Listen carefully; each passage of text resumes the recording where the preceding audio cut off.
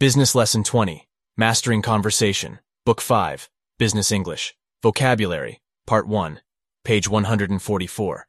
Inspire. Trivial. Devolve. Polarized. Overlooked. Condescending. Balanced. Engaged. Pontificate. Article Part 1, page 145. Mastering Conversation. All right, I want to see a show of hands. How many of you have unfriended someone on Facebook because they said something offensive about politics or religion, childcare or food?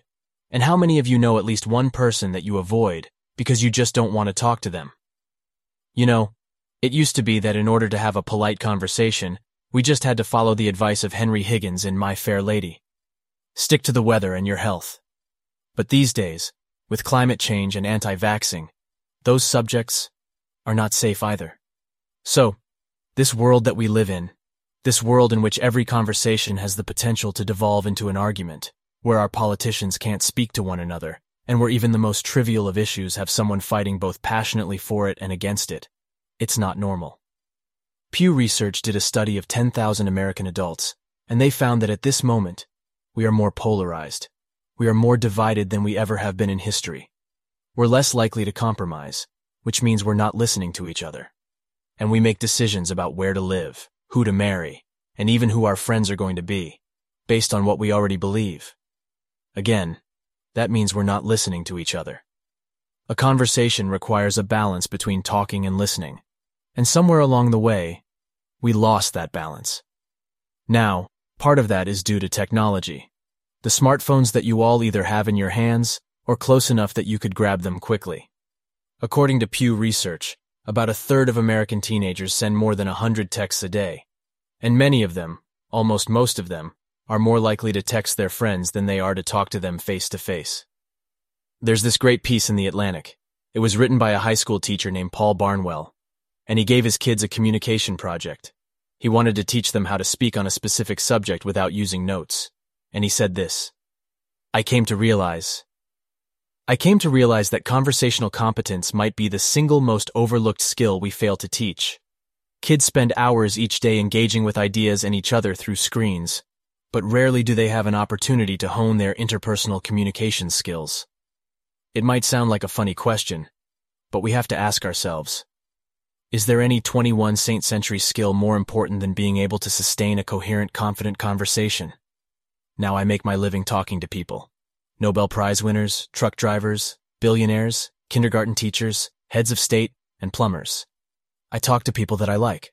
I talk to people that I don't like. I talk to some people that I disagree with deeply on a personal level. But I still have great conversations with them. So, I'd like to spend the next 10 minutes or so teaching you how to talk and how to listen. Many of you have already heard a lot of advice on this. Things like looking the person in the eye, thinking of interesting topics to discuss in advance, looking, nodding, and smiling to show that you're paying attention, repeating back what you just heard, or summarize it. So I want you to forget all of that. It is unnecessary. There is no reason to learn how to show you're paying attention if you are paying attention. Now, I use the same skills as a professional interviewer that I do in regular life. So I'm going to teach you how to interview people, and that's going to help you learn how to be a better conversationalist. Learn to have a conversation without wasting your time, without getting bored, and please God, without offending anybody. We've all had great conversations. We've had them before. We know what it's like. The kind of conversation where you walk away feeling engaged and inspired, or where you feel like you've made a real connection, or you've been perfectly understood. There is no reason why most of your interactions can't be like that. So, I have 10 basic rules. I'm going to walk you through all of them, but honestly, if you just choose one of them and master it, you'll already enjoy better conversations. Number 1, don't multitask. And I don't mean just set down your cell phone or your tablet or your car keys or whatever is in your hand. I mean, be present. Be in that moment. Don't think about the argument you had with your boss. Don't think about what you're going to have for dinner. If you want to get out of the conversation, get out of the conversation. But don't be half in it and half out of it. Number 2, don't pontificate. If you want to state your opinion without any opportunity for response or argument or pushback or growth, write a blog.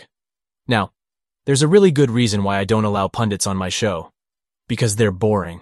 If they're conservative, they're going to hate Obama and food stamps and abortion.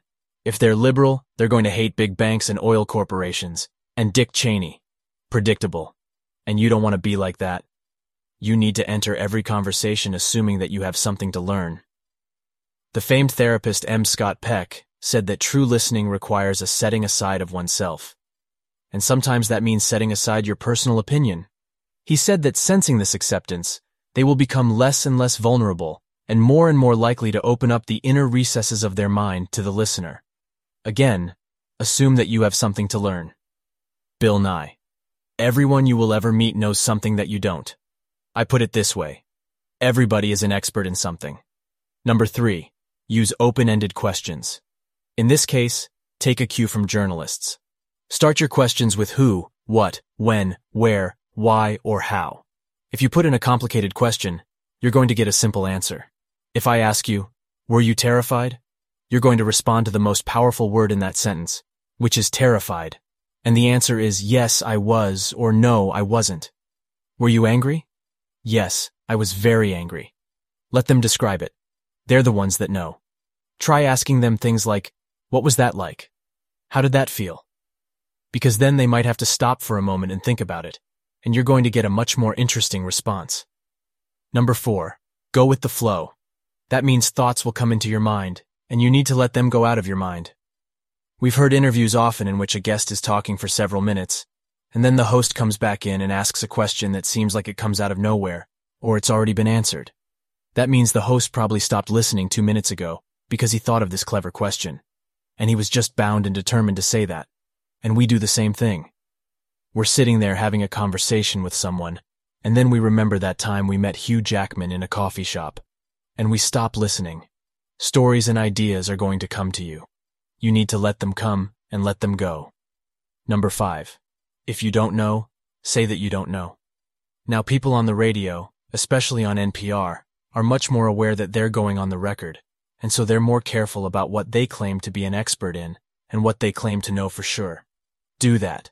Err on the side of caution. The talk should not be cheap. Number 6. Don't equate your experience with theirs. If they're talking about having lost a family member, don't start talking about the time you lost a family member.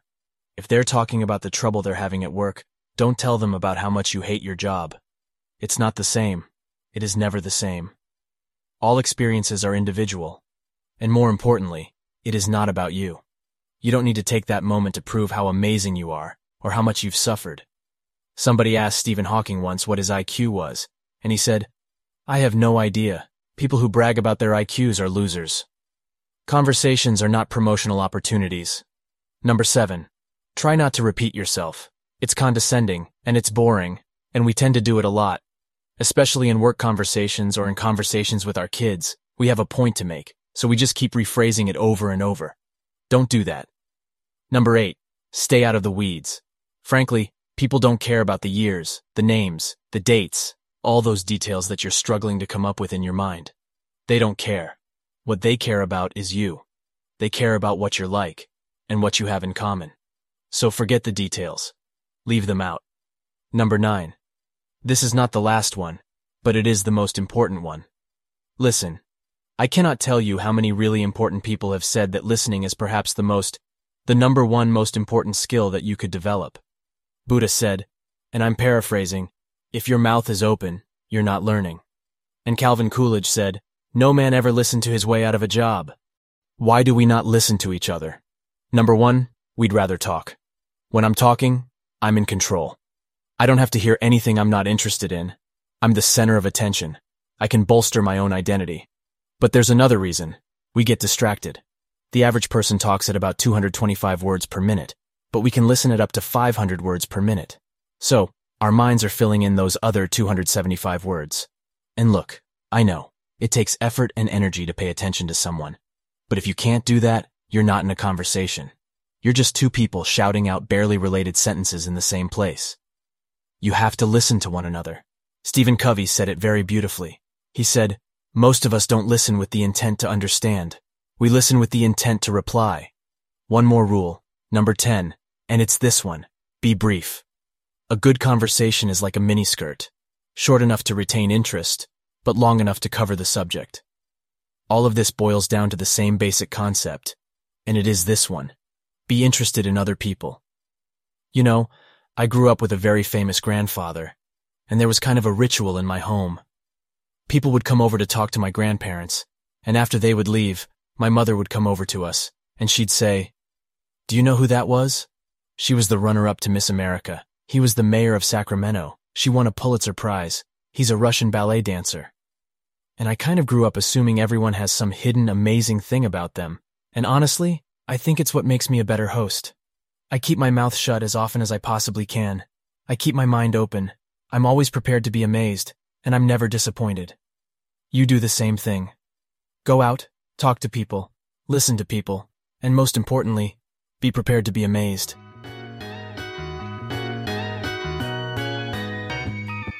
Hey, thanks for listening. We hope that you enjoyed another lesson of Uncle Sam's American English. These audios are synced with our 4-book series. Contact one of our professors or join our online course by visiting our Facebook page, Uncle Sam's International.